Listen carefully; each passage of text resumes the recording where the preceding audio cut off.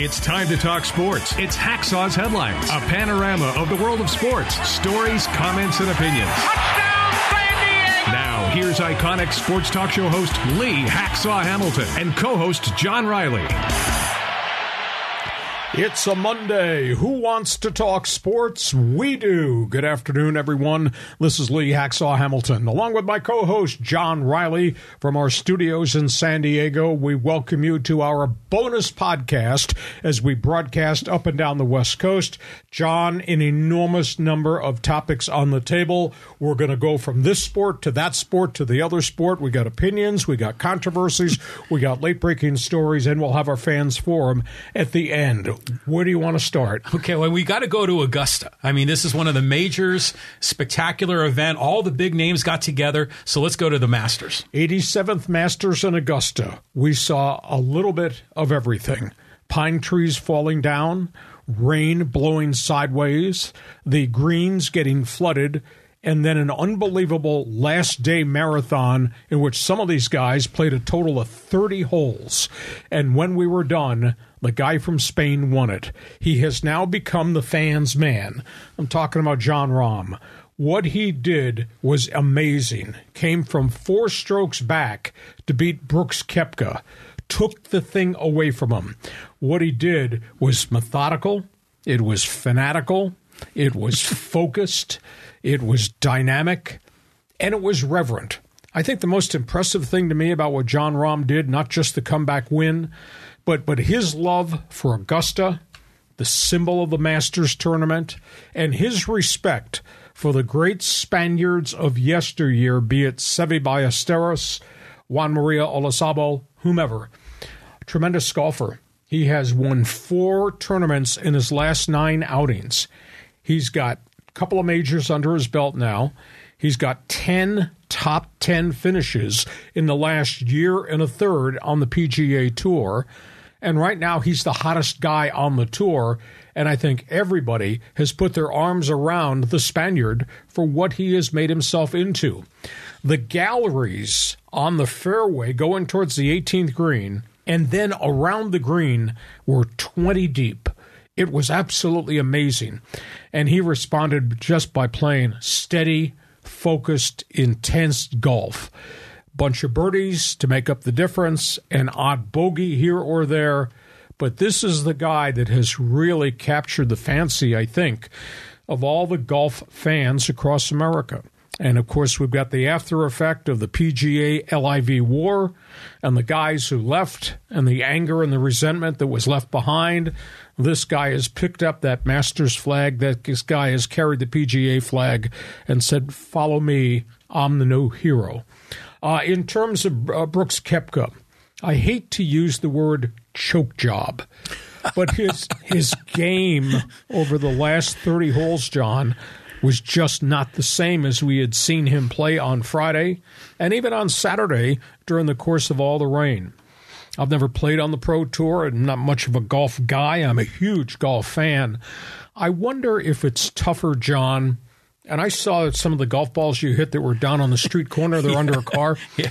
I wonder, John, if it's easier to play from in front or to play from behind, chasing down the leader. Brooks Koepka, who finally won a tournament on the LIV Tour a couple of weeks ago.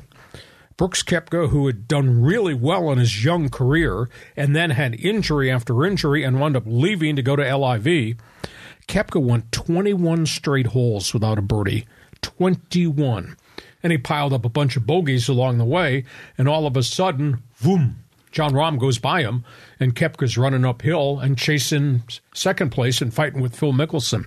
Just not the same golfer.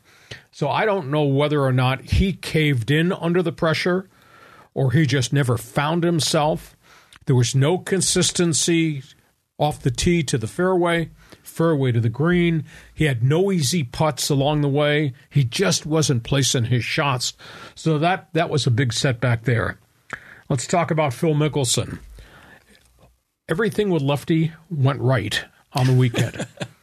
That's the best that he has played in a couple of 3 years. Mm-hmm. It's the best he's played since he vacated, took the money, and ran to the Saudi Super League. I mean, Phil Mickelson was electric. I mean, we had 7 birdies there. And this looked like vintage Phil Mickelson at the height of his popularity on the Pro Tour, where he was aggressive going to the green, pinpointing, making his putts, dropping birdies in there. I mean, you reel off 7 birdies on the final day, you go 65 on the final day at Augusta.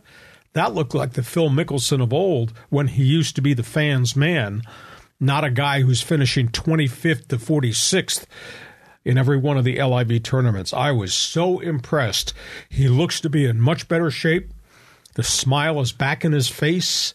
His shots were the kind of shots that Phil Mickelson used to make, whether it was at a Torrey Pines or winning at Augusta, winning at some of the other major tournaments. So I was pleased for him, at least on that one Sunday, but unfortunately, he goes back abroad. He becomes the enemy again at the LIV. And there were some other guys that really finished strong. I've got to say that Jordan Spieth, whose career has just been sidetracked by a ton of different injuries, he had 9 birdies yesterday. Couple of bogeys, 9 birdies on Augusta on the final Sunday of the tournament. That was pretty impressive. Now, off the course, whole bunch of stories there to talk about. Obviously, there is still lingering animosity, LIV. They didn't interview Phil, the face of LIV, not interviewed on the CBS Masters. How could that be when you consider how bloody hot he was and what he did over 3.5 days with all the bad weather and everything? They didn't interview him. And Brooks Koepka made a comment, and was the only time the LIV was mentioned. He says, we're not a bunch of washed-up golfers. 3 of the top 5 finishers on the leaderboard were guys from abroad, from the LIV. But Masters was superb. Jon Rahm has made a statement as to who he is right now. And now I think he has replaced Mickelson, and to a degree, Tiger, who we're going to talk about next, as the fans' man.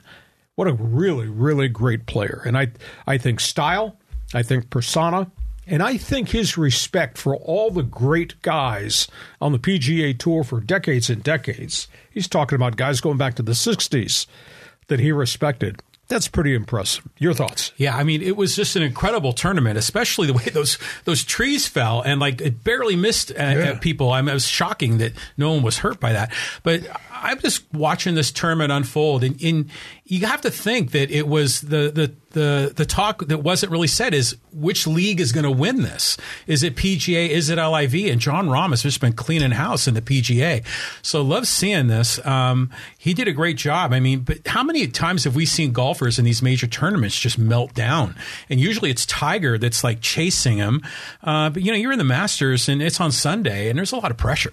So you tell me, I mean, before you started hitting golf balls under cars in the parking lot, do you think it's tougher to be in the lead and having guys chase at you, or is it tougher to be behind and trying to make up ground on whoever is atop the leaderboard? Well, I think it just depends on your self-esteem. I mean, if you are really confident in yourself, then get in the lead and hold the lead.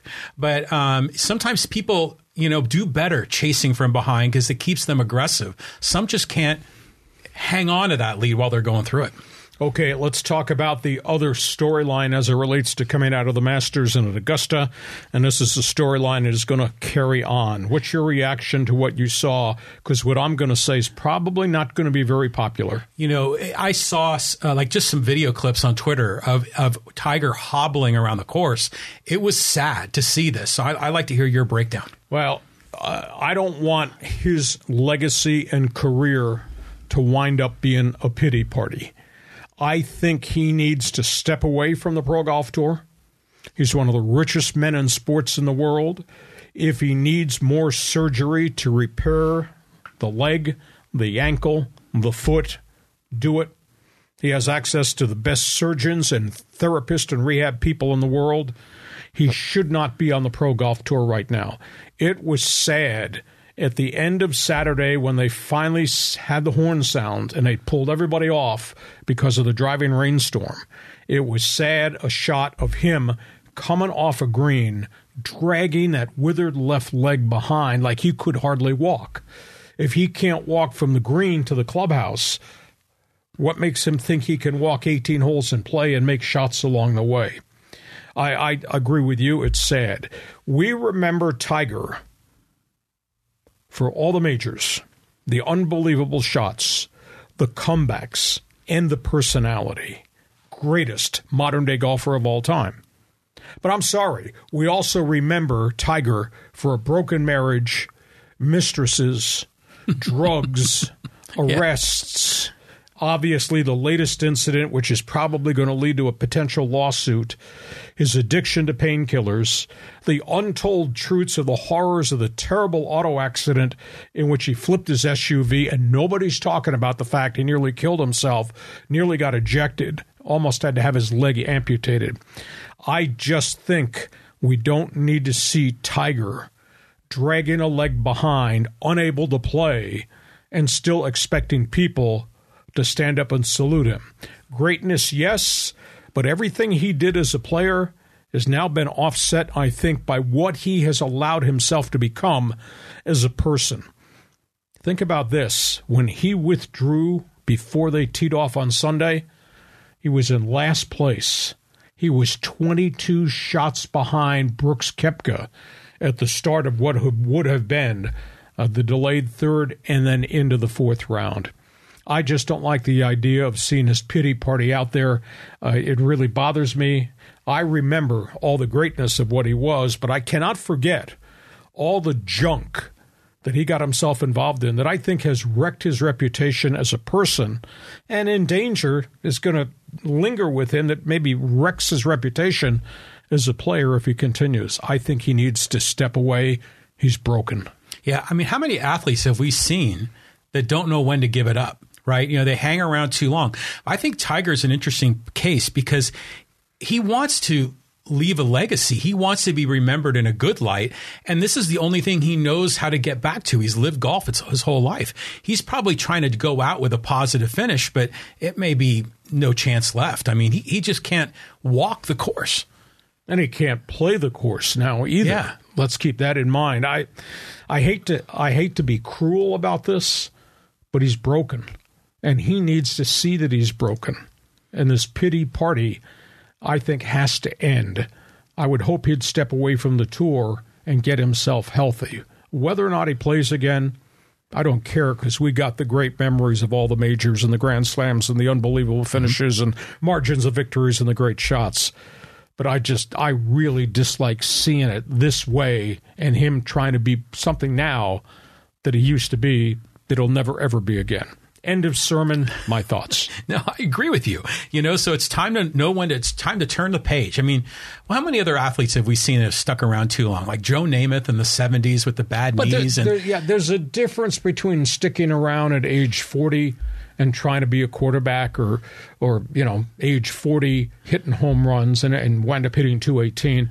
But I think this is so radically different because this is an absolute physical breakdown of the person.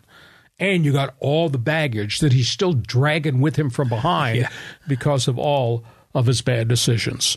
I'd like to hear what the people on live stream think about Tiger Woods, what he should do next, so feel free to join us. And before we get to the next topic on the table, John, tell people about our Fans Forum and tell people about subscribing. Okay, so yeah, you can get involved in the Fans Forum. We've already got a number of questions that have been piling in, so just type in your question or comment for Hacksaw in the live chat on Facebook or YouTube. We'll get to those at the conclusion of Hacksaw's Headlines. And be sure to subscribe wherever you get your podcasts. We're on all the audio platforms. And be sure to subscribe there on YouTube. You know, there's a subscription button right below the video if you're watching there on YouTube. And don't forget, if you're looking at any of our videos, hit the thumbs up button. Let people know you like what you're seeing. And go to my website, leehacksawhamilton.com. It's all written every day. We post new stuff. It's there the next morning. And check my one man's opinion column that I just wrote about the guy that's wearing the green jacket at the Masters Golf Tournament. On we go. Topic on the table, baseball. Baseball. I mean, the Padres are on this road trip. And, you know, we were a little worried about them when starting off this season. But, boy, did they look good in Atlanta. I mean, this has been great. I'll use the term small sample size. I know you're ready to order World Series tickets, but small sample size.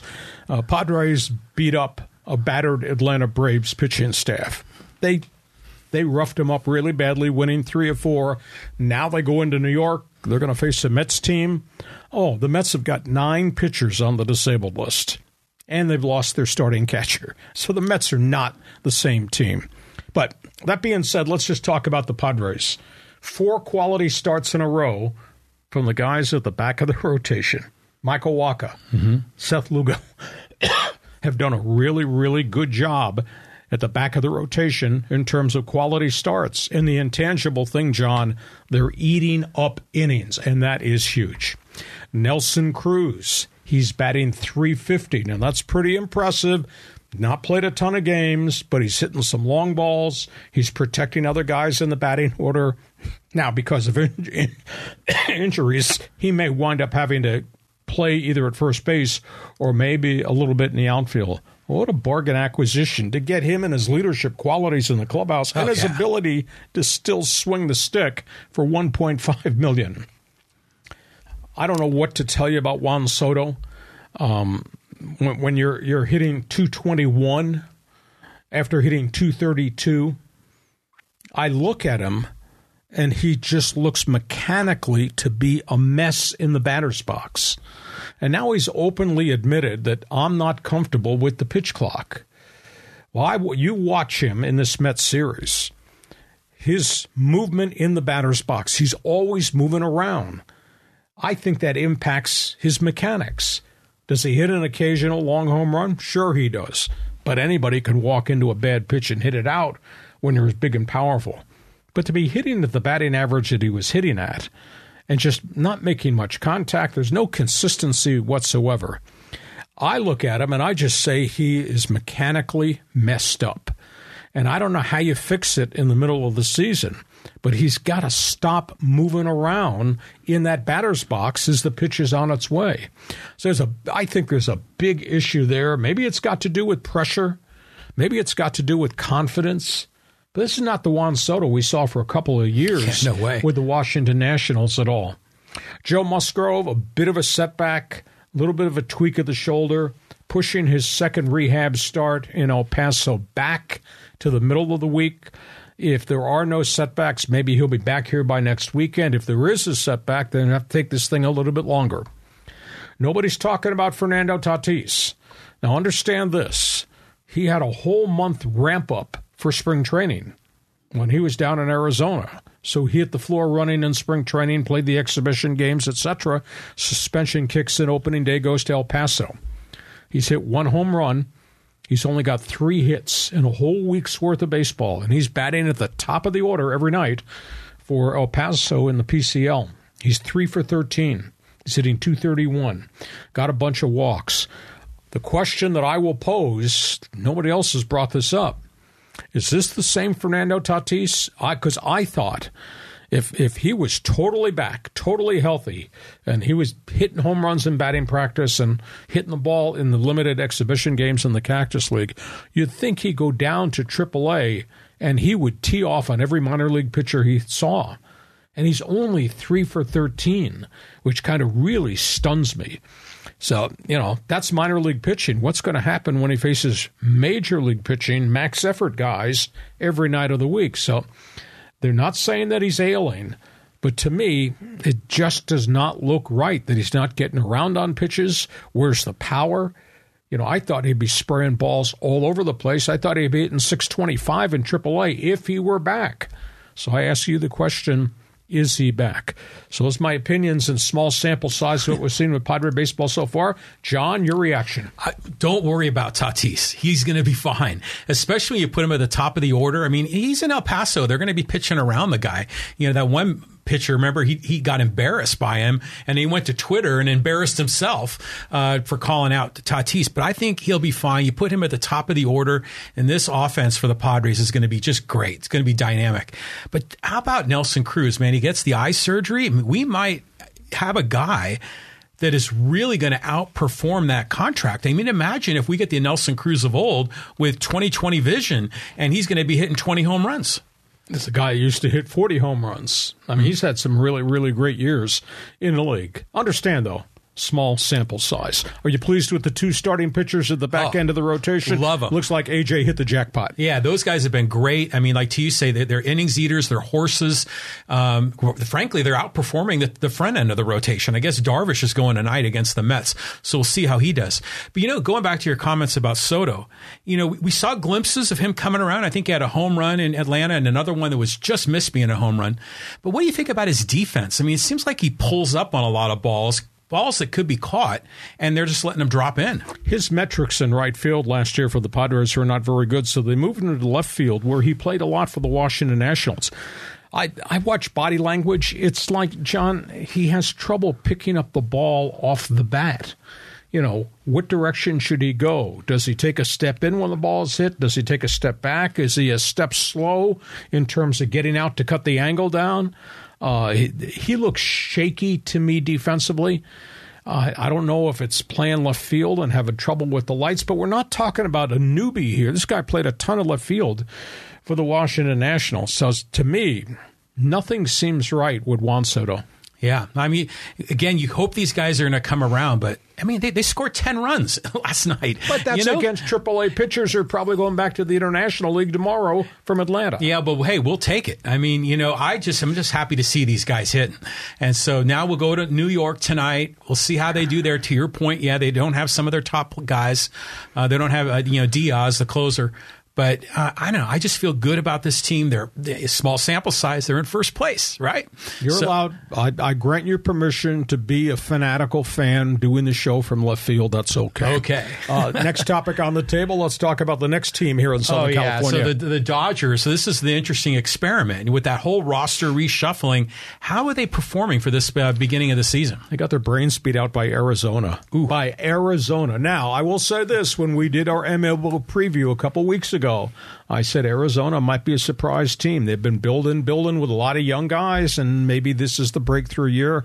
Boy, did they bust up the Dodger pitching staff. They just jumped all over the starters for the Dodgers. The Dodgers' opinion after the game on Sunday night was, let's just wash this away.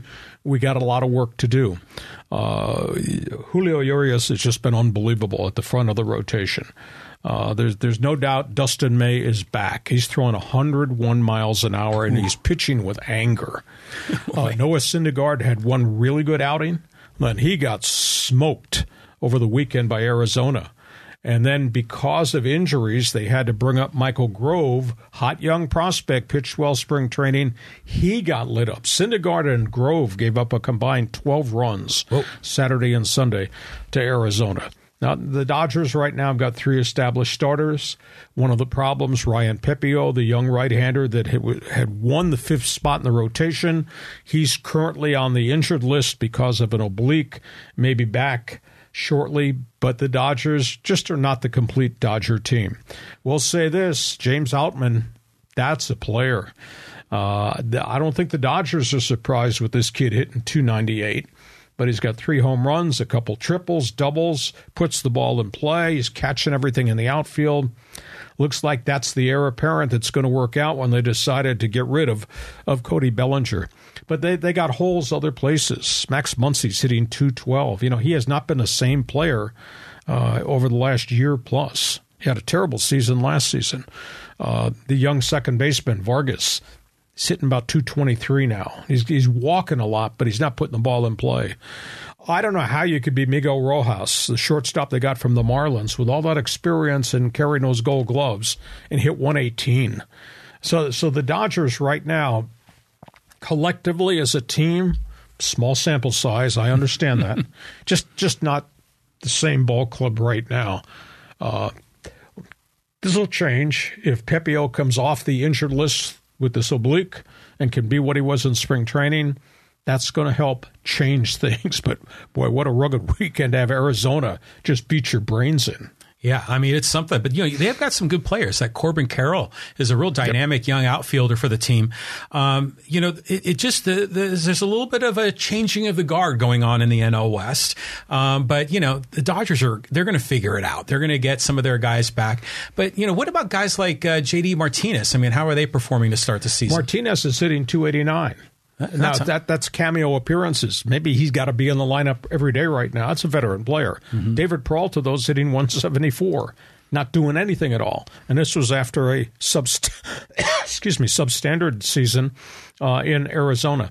So the Dodgers right now, the pieces have just not come together. Let's talk about the third team in Southern California, because, boy, we got something to talk about. Oh, yeah. I mean, we're going to talk about Phil Nevin and his squad out there in Anaheim. I mean, what's happening there?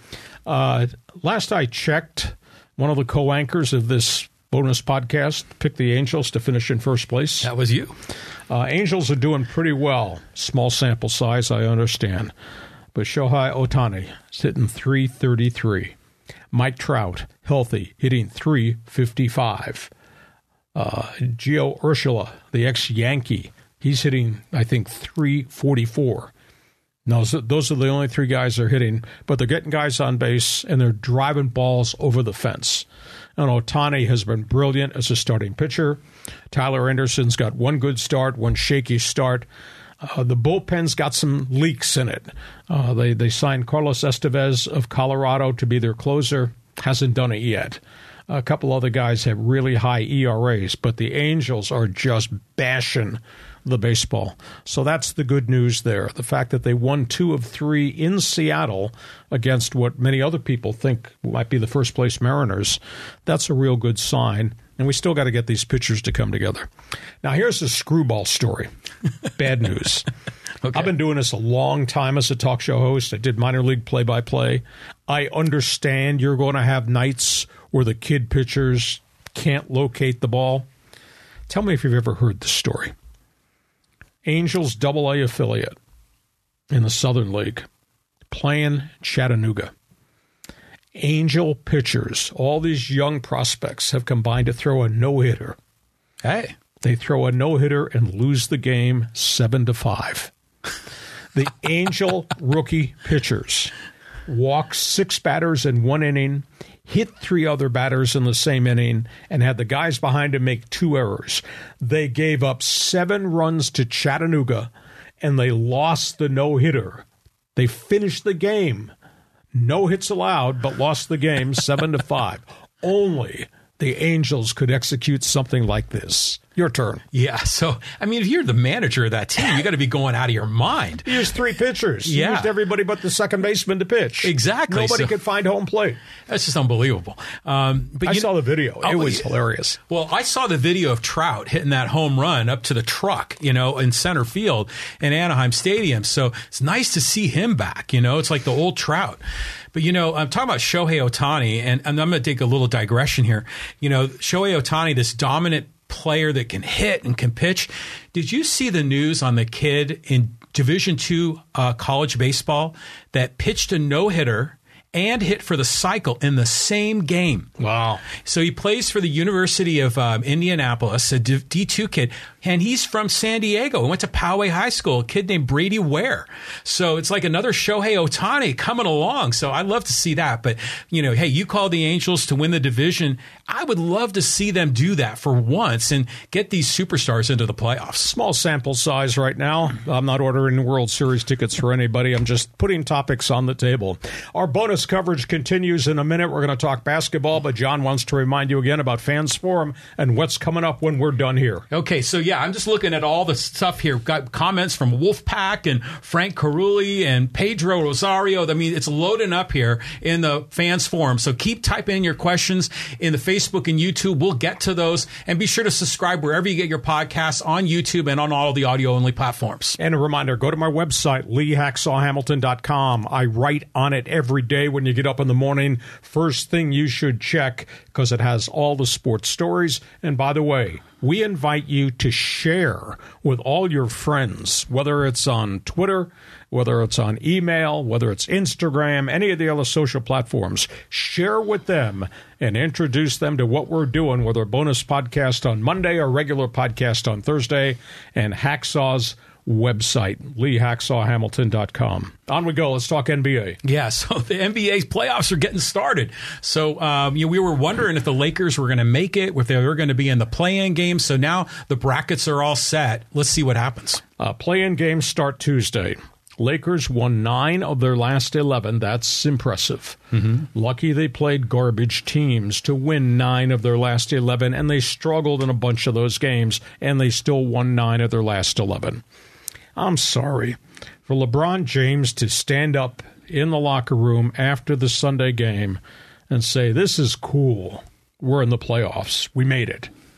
What's cool about being in 7th place in the Pacific Division when you play in that building with all those championship banners? What's cool about winning 43 games just a shade above the 500 mark? That's not cool. That's not Laker basketball. These guys open with the play-in game. They finish 7th. They meet Minnesota, which finished 8th. If they win that game, they move on to the second round of the playoffs. If they lose that game, they have to come back Wednesday, and they have to play the survivor of the other game in the Pacific Division. And, of course, what happens after that? The survivor, the Lakers, if they win, they're going to wind up having to go to Denver. Denver finished first in the division. They're in the Western Conference. So it's a huge thing. The Lakers are glad they're together. They're still erratic. LeBron and AD have to do most of the work, but they're in, so we'll see what happens on Tuesday. The Clippers, they finished really upbeat. They finished really strong. They're not healthy. But the one thing that differentiates the Clippers from the Lakers, not just Kawhi Leonard, obviously, but they got a lot of firepower. And they got 2 centers that really bump and grind and make a difference. If the Clippers can come out and shoot threes, and then Kawhi does what Kawhi does, because at this point does not look like Paul George is back, at least for the first round, then the Clippers have the opportunity to go a couple rounds into the playoffs, and anything is possible if they get Paul George back. But the Clippers are not in the play-in round. The Clippers wait till Friday, and then they renew their rivalry with the Phoenix Suns. And you're going to have to go through Phoenix to be able to go to the next round of the playoffs. And the Suns are going to have Kevin Durant back. I don't think they're going to have Devin Booker back, that's a big help to the Clippers team. But right now we've seen some real firepower. When those guys are on, and they got a lot of guys that can shoot threes, and Kawhi is Kawhi, that's a pretty dangerous basketball team. So is it cool the Lakers finished in 7th place? And what do you think about the Clippers shooting threes? No, I mean, the Lake, that's pathetic. I mean, come on. With that history, that legacy, you have to be disappointed that you're the number 7 seed. But I tell you, man, I'm rooting for these Clippers. Now, granted, I'm a San Diego guy. I should be angry, right, that they left San Diego 30-something years ago. Oh, Donald Sterling left San Diego. That was good. But, I remember, like, it was in the 90s, right after, was it the 90s or the 2000s, when the Clippers drafted Blake Griffin. And remember, then he blew out his knee, like, right away. And Sports Illustrated did a whole story about the curse of the Clippers, going all the way back to the Buffalo Braves days, to San Diego Clippers and the LA Clippers. I mean, this is a team that, you want to see them have some success. A lot of bad history. Yeah, I mean, we need them to turn the corner. And I'm a big Kawhi fan. I hope Paul George can come back. Westbrook seems to be reinvigorated. I mean, they could find their way in a magical run here. Let's hope so. Well, on the playoffs begin Tuesday, and the Clippers kick it into gear on Friday, and there'll be some great matchups, obviously, between some of these really high-powered teams. One other basketball note, John. Yeah, this celebration for the Aztecs at Snapdragon, I saw clips of this. That was a beautiful event with the red carpet, welcoming all those players coming in, and the speeches. Man, I should have been there. It was good. It was fun. Now the real work begins, because the Aztecs have to go into the transfer portal and see if they can grab 2 to 3 guys. They're looking for a wing shooter to replace Matt Bradley. Obviously, they need something different on the post with Nathan Mensah leaving, but it was neat. Now, how about this? The mayor. The mayor gave Brian Dutcher the keys to the city. Cool. That's great. Dutcher lives a block from me over here in Rancho Bernardo. So I emailed Dutch, and I said, take those keys down to the city garage, unlock the door, use your power, your influence, and your city keys to get these guys from the maintenance department to come up and fill all the potholes on your street and my street in Rancho Bernardo, because the mayor sure hasn't done it. But what great accolades, what a great way to finish the season, what a great honor for Brian Dutcher. And now next year has begun this week. Yeah, so this is a big off season for them, and we don't know if Keyshot's coming back, so we'll see. But I just love the fact that the San Diego community, first of all, they didn't have the parade, which was smart. But when I saw that red carpet, I just thought, man, that's classy. It makes these kids feel good about what they accomplished and getting that love back from the community. I think it was just terrific. And they each individually came up that red carpet just like they were going to the Grammys. So I think that was really, really special. So, things are looking up for the Aztec basketball here in San Diego. Well, they're talking to the 7-foot center from Nevada. They're talking to the top defensive player in the conference from USC, the guard.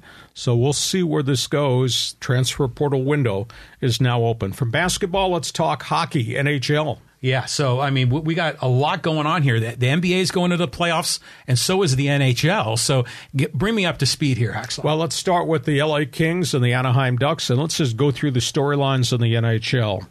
I don't have a vote in this. I wish I did. The LA Kings are going to the playoffs. They have won 45 games this season. 2 years removed from really awful hockey, they have rebuilt this. And I think Rob Blake should be the general manager of the year, because his acquisitions, whether it was the signing of Pierre Danault from the Montreal Canadiens 2 years ago, whether it was the trade that brought the 30-goal scorer Kevin Fiala from the Minnesota Wild, whether it was the drafting of young guys, and they've got a host of young guys that are all contributing. It was the ballsy trade of the goaltender Jonathan Quick and the discovery of Phoenix Copley, who's been raging hot as the Kings goaltender.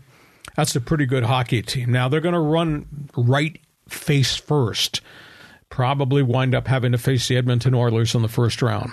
But to be where they were 2 years ago to where they are tonight with 45 wins and a couple more games this season before the playoffs begin, Rob Blake is my general manager of the year.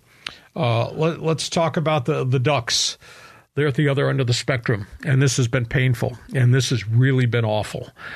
They are force-feeding all their young kids. The Ducks have struggled and won only 23 games, I think, out of the 78 that they've played. It's been really hard to put Trevor Zegras and Mason McTavish and Jamie Drysdale, before he got hurt, on the ice all together and say, go play those superstars. It's been a challenge. I hope it doesn't claim the career of the coach Dallas Aikens, the ex-Skulls coach, because I think he's really good. I think he's a thinking man's coach, but he's been positioned in a really tough situation by the new administration and the general manager that we got these kids, let's play these kids, they'll learn on the job. So it's been a real tough year. They're going to get a real high draft pick. I don't know if they're going to get the number 1 or the number 2 pick.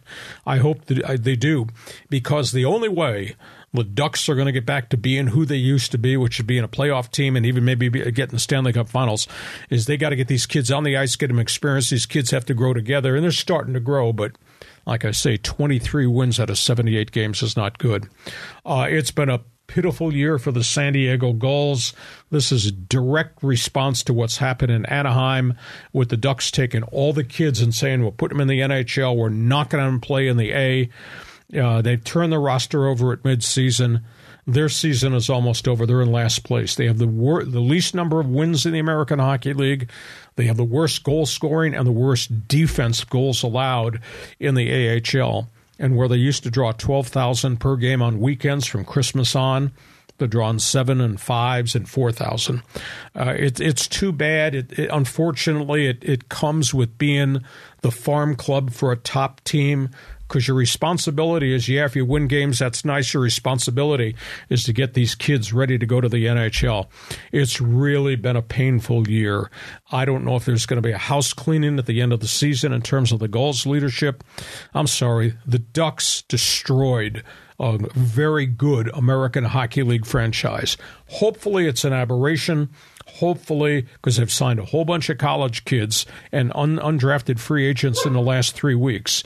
Hopefully, this is a one-time occurrence, and Gulls hockey will bounce back to what Gulls hockey used to be. How about the Boston Bruins? Never happened. The Bruins have now won 63 games this season. Wow. They got 60 goal scorers, led by David Pastrnak. Best team in the NHL, totally dominating everybody. We're a week out from the start of the playoffs, and it looks like their first-round matchup is going to be with the high-powered Toronto Maple Leafs. By the way, Boston Bruins hockey has not been like this since the Phil Esposito-Bobby Orr era. And that was a few slap shots ago, so that has really been impressive. And equally impressive is this guy in Edmonton, Connor McDavid of the Oilers. He now, with a week to go in the season, he's got 64 goals. He's got 87 assists. He's got 151 points. You talk about a generational player. And they're good. They got firepower. They got some holes on the back end defensively, and I think the Oilers have question marks in the crease. But think about those numbers, 151 points for Connor McDavid. The stats that he put up this year have not been put up since Mario Lemieux played for the Pittsburgh Penguins in the 1990s. So wow. This is a tremendous player. NHL playoffs are going to be unbelievable. And right now, the way these standings are falling, it might be the L.A. Kings against the Edmonton Oilers in the first round, and I love playoff hockey. Okay, so that's my thoughts standing on the blue line, firing slap shots. Yours. Well, talking about hockey, I mean, obviously the Bruins are going to be the heavy favorite going into the playoffs. Is there a team here that we should be looking at that, because I know playoff hockey, they take it up a number of notches of intensity. Is there a team here that we should be looking at as maybe a dark horse or a Cinderella that would be a fun one to root for? Well, I'm a Maple Leaf fan. It's only been a few years since 1967 that they raised the Stanley Cup, the richest team in the league. I'd hate to see them get knocked out in the first round, but that does look like you're playing the guys with the spoke wheel B on the front of their jerseys, Boston. Mm-hmm. Rangers are tough. I think the New York Rangers are something that you need to pay attention to. Edmonton's got enormous firepower. I just don't know if you can live through 4 rounds of the NHL playoffs thinking you can outscore everybody, because you're going to meet hot goaltenders. You're going to meet really good defensive teams. But I would say right off the top, those are the names worth watching. But I'm hoping we rally our American Hockey League team back, because the Gulls have a great tradition, and they had done a great job. But this is all on the Ducks front office, and they knew they had to rebuild the big club.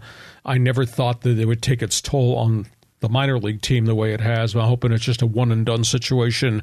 We get back to Gulls hockey. I saw you sitting down there drinking beer behind the plexiglass, banging on the thing against the player from Bakersfield. I saw you. Yeah, that's right. All right.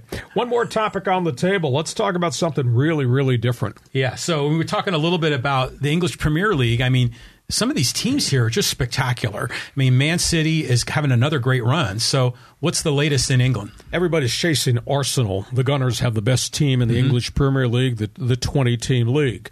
That's one storyline. Can anybody get close to Arsenal? The second storyline is what's happened at the bottom of the standings. They have in soccer what's called relegation. There's 20 teams in the EPL. If you're the bottom 3 teams in the standings at the end of the season, you're out of the league. Love that. You go down one notch. Mm-hmm. You go to what's called the Championship League.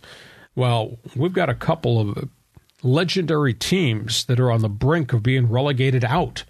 Leicester City and Everton. This is shocking. And Chelsea, the Blues, have had a miserable season, too. Now, I don't know.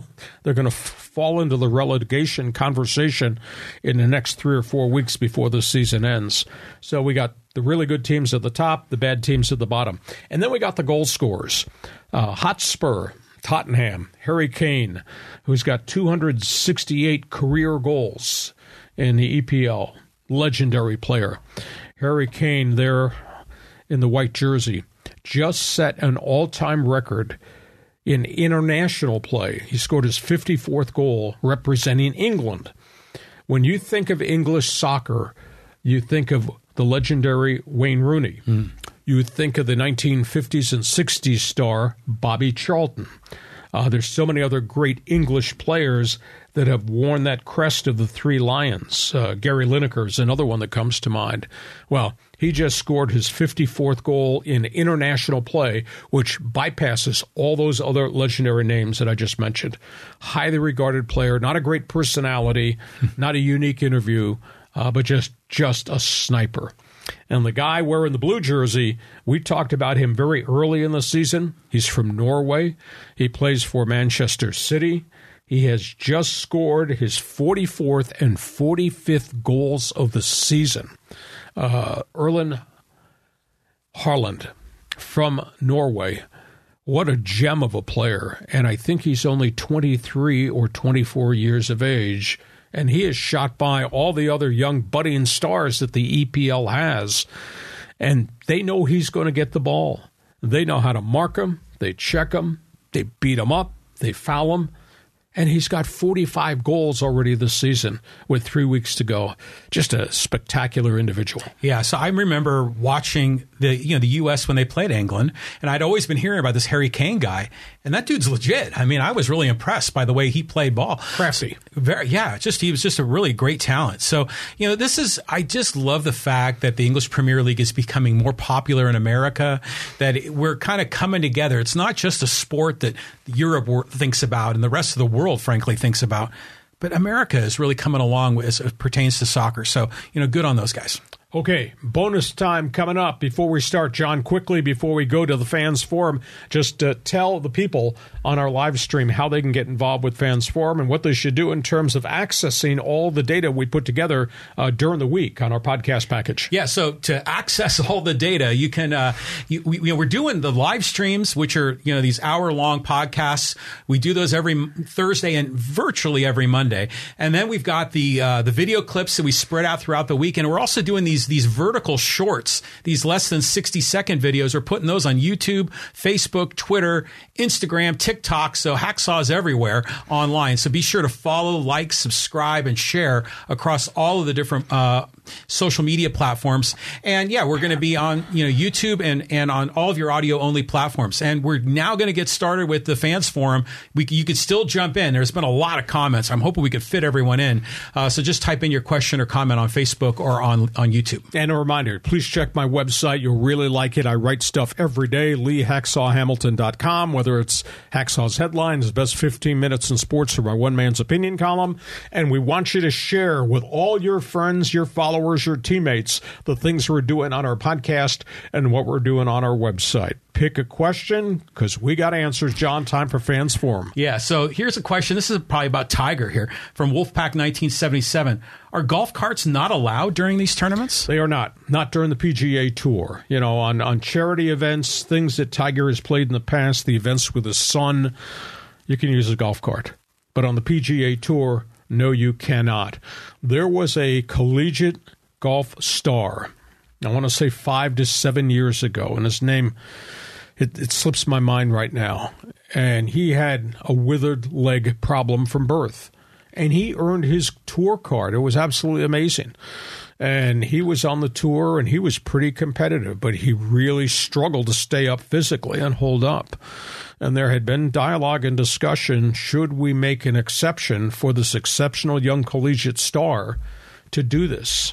And they decided not to allow it, and he lasted a couple of years and then just kind of stepped away after he graduated from college. But no, you cannot use a cart on the PGA Tour. Yeah, that's interesting to me, because I remember in the Masters yesterday, they were talking about one of the amateurs that did really well. And they say, well, next weekend he's got to carry his own clubs. Yeah, when Texas he goes, A&M. Yeah, so when he goes and plays in college. Sam Bennett. But I'm surprised that they don't allow the cart. I guess it's just sort of the old school mentality of the golf people, right? That's it. Okay. Next question. Okay, so this one is from Pedro Rosario. Does Hacksaw believe any of these San Diego State basketball players can play in the NBA? Not really. I think Jaden Ledee has an NBA body, and I think if he continues to develop his game, yes. Keyshawn Johnson might be an NBA defensive specialist because he's so big and he plays so long, but his offense is really negligible. Now, I hope he stays, and I said last week he needs to spend every minute of every day in the summer, if he's staying, working on his offense, because I think his defense is fine, and there's no doubt that he's got these great physical skills and he's a specimen.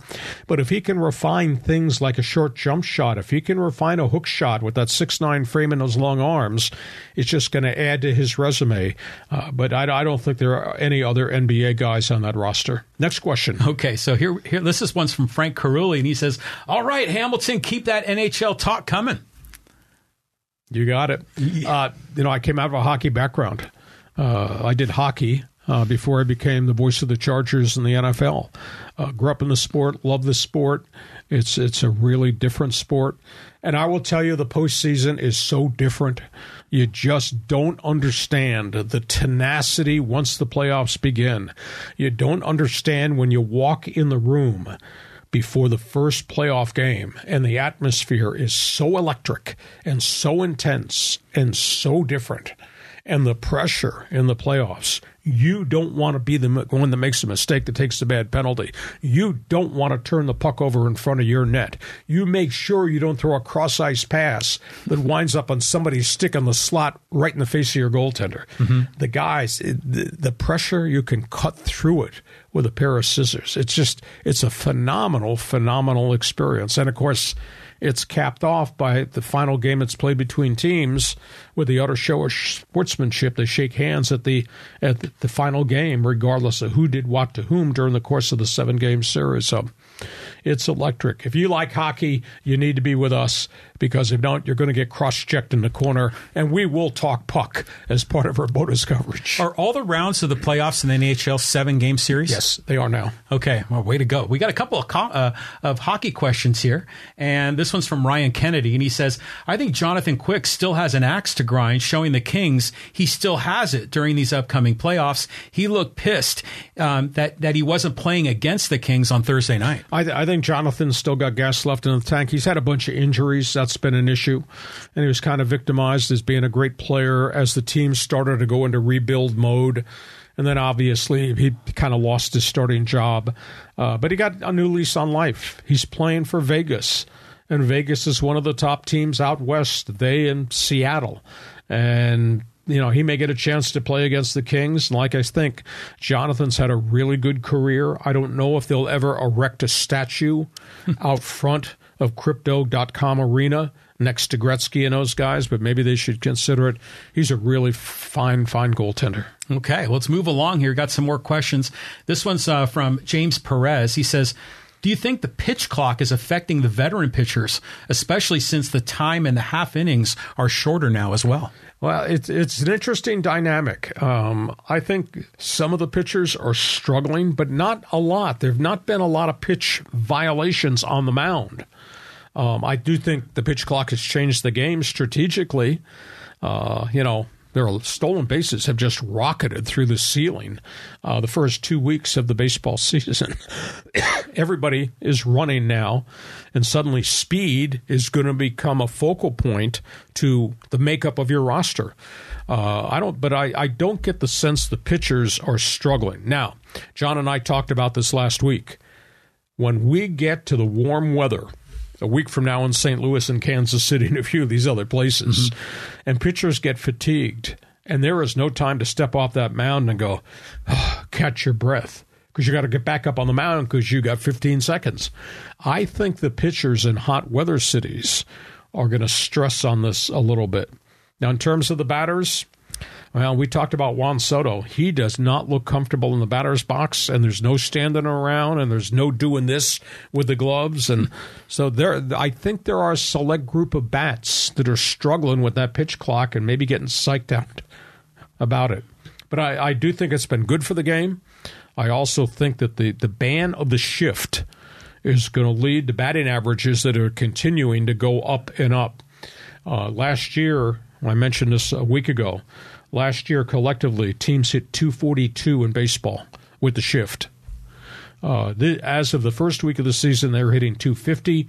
The second week of the season, teams hit 255. So, John, you do the math. There has been an incremental jump each week in batting averages in baseball because there is no shift. Yeah, I mean, did you see ESPN's Sunday night game where they had the microphone on Machado playing third base, and they were asking him, what did you think about the shift? And he's like, well, it's just taking a little getting used to.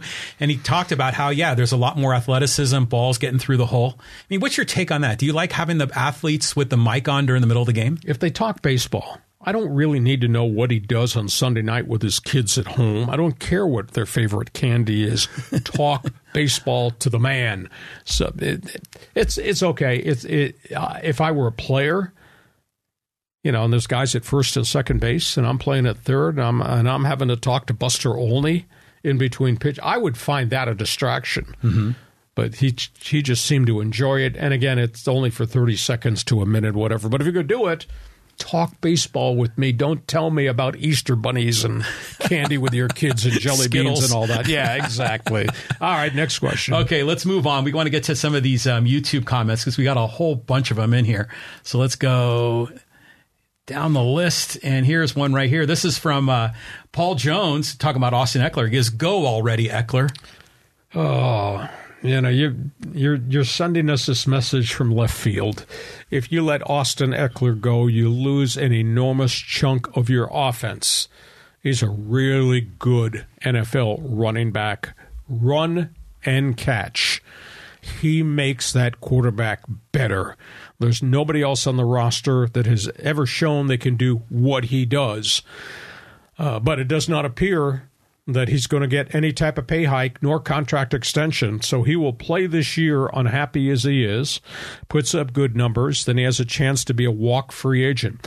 I think the one thing that stunned me around the National Football League is nobody's talking about the NFL draft and running backs. It's like the running back has become persona non grata. There's a great running back at the University of Texas. There's a bunch of them around the country, and they're almost an afterthought. It's become a quarterback's league. It's become a throwing league. It's become great players on defense league. So Eckler's just at this time in the NFL, they don't seem to place a value. Now, he's making $6.2 million. Last I checked, I'd run the ball for $6.2 million. I know you would too. Because we combined, we don't make $6.2 million. But it's sad. But don't denigrate Austin Eckler. He's been a really good player. And if there was no Austin Eckler here, and I'm surprised he's never had a major injury because he is so small, but he's so physical. If he had not been here, this offense would not be considered a playoff team at all. Now, there's trade rumors now, too, right, that he might be going somewhere. So we'll see. Nobody else is willing to take on a $6 million contract. Why? Because it's like the NFL has devalued the running back position. Okay, let's move along. We got some comments here about the Padres. This is from No Name. Talk about Soto. He goes, in the time I've been going to games, the Rockies just seem to have the Padres number. They seem to always peel a couple of games off in a series. And as for Soto, can't really explain it other than it must be above the shoulders with him. Maybe he's struggling with expectations, which wasn't an issue when he was playing with the Nationals. No, because he was a rock-solid player. I think his career batting average in Washington wound up being 290 or 292 before he came here in the trade. And like I say, at 232 last year, he's hitting the 220s right now. He just does not look mechanically right to me. And I guess if this is what blows my mind, you got smart people in that dugout, led by Bob Melvin, and you got all these hitting coaches and these accolades, and he's the guy from St. Louis that came as the administrative assistant, Mike Schilt, the former manager. Mm-hmm. You got all these smart guys. How come they can't figure him out and get him situated, comfortable in the box? There's no doubt he's a great physical specimen. I was perturbed last year, John, because I thought he was trying to hit every ball to Mission Bay. His uppercut, everything was to try to knock it out of the yard, and his batting average suffered. But when you got all these smart people in the dugout, is there nobody that sees any mechanical flaws? If you're moving around in the box, you tell me where your bat position's going to be. If you're doing this, you tell me, are you going to be able to get around make the connection on the sweet part of the bat if you're doing this all the time? There's something not right with him. We'll see if he hits his way out of it. It's small sample size this season, yes, but we had a whole season last season where we saw the exact same thing happen. Thoughts? Well, he just bought a house in Coronado, so maybe he's starting to settle in a bit. I don't know. I have confidence it's going to work out. I really enjoyed like Juan Soto's personality. You know, like when they did the thing in spring training where they walk by the camera and they'd ask him a goofy question, he always had something fun to say. So he was a good guy to root for. So he'll come around. I mean, it's not going to be, I mean, the dude needs to make 40, 50 million. I mean, he turned down 440, right? So I think he's feeling the pressure, the expectation, but he can't use the explanation, new stadium, new team, Petco Park, new environment, different division. You can't use that anymore. You're a veteran guy. He's got to go produce the numbers. Next question. Okay, let's go to the NFL. We got a comment here from Andrew Crokin. He says, hey, since Lamar Jackson is being traded from the Ravens, then they can go get TCU quarterback Max Duggan to replace Lamar Jackson as the team's new starting QB for week 1 in the 2023 season. You know, it's interesting. All these quarterbacks this week and next are all making their final visits. Max Duggan's name is not being mentioned anywhere. I'm not going to say he's fallen off the radar, but I don't think he's viewed as an upper echelon quarterback. I don't think he's viewed as a first-round quarterback. So, and there's nothing wrong with going in the second round or the third round of the right team, right system, but his name has not been mentioned at all. But I will say this to you. I think everything, Andrew, has changed in the last 24 hours. What I've been told with Baltimore out of nowhere signing Odell Beckham Jr. Oh, yeah. 1 year, $13 million base, potential to make $18 million. He's not eased up. He's 30 years of age. Granted, he's had 2 knee injuries. Averages 14 yards per catch. I think he's caught 54 touchdowns, 650 receptions. He can play, and they really need wide receiver help. I was told that Lamar Jackson is the one that made the call to Beckham come play in Baltimore. So if Lamar is influencing Beckham and the decision to sign, because he had talked to the Rams and he had talked to Cleveland, he had talked to the Cowboys back. If Lamar Jackson's doing that, that leads me to believe Lamar Jackson is going to be the starting quarterback in Baltimore. Now, from point A, where we are at this hour on a Monday, to point B, when does he sign the contract and for how much, and what about the guarantees? There's a big distance there. But I was told from people in Baltimore, Lamar Jackson is the one that made the contact to convince Beckham, come play in Baltimore. And I don't think Beckham would be going there if Trace McSorley was the quarterback, the backup guy, right, or Tyler Huntley. So I got to believe that they'll get this thing done in Baltimore. So maybe Lamar Jackson sticks around. So, When is the draft? It's coming in a couple of weeks. Yeah, so we're, I think, 22 days out. Okay, so, I mean, everything's going to change again when the draft goes down, people parlaying. I mean, Jackson is such a tremendous player. It'd be great to have Odell Beckham there. Oh. But is Jackson going to be happy in Baltimore, or is he going to be potentially peeved? Is he going to feel like he got punched in the face just like Austin Eckler did? Would you be peeved if I made you sign this franchise tag and you had to do this podcast for $32 million for 1 year? That's what he gets when he signs a franchise tag. Now, he has no security long term, but the issue is you always can negotiate from the franchise tag fee, and then you expand the contract. I think despite all the things that have been said and all the controversies that are swirling out there around him, I really firmly believe Lamar Jackson now is going to be the starting quarterback in Baltimore, and they do run the ball well, and they have rock-solid defense, and now they got a star wide receiver in OBJ with all the other young wide receivers. So if I were a betting man, I think we'd be sharing crab cakes talking about Lamar Jackson in Baltimore next season. Hey, listen, we hope you've enjoyed our Monday bonus coverage. A lot of topics on the table. Remind you, we want you to share this experience with all your friends, regardless of what social platform you're on. Invite you to go to my website, check out all the written data I post every night. It's there the first thing every morning at LeeHacksawHamilton.com. Make sure you give us a thumbs up along the way. John, have yourself a great day. Thanks for being part of Bonus Monday. Take your beers, go out to left field, watch the Padres play the New York Mets, and we'll be back here on Thursday to talk about it again. Looking forward to it. Hopefully they can run the table in New York. Have yourself a great day. Thanks for being with us on Hacksaw's Headlines. Join us again for Hacksaw's Headlines on YouTube, Facebook, and Twitter. And find the audio version on your favorite podcast app. Touchdown, San Diego! For more content, go to LeeHacksawHamilton.com.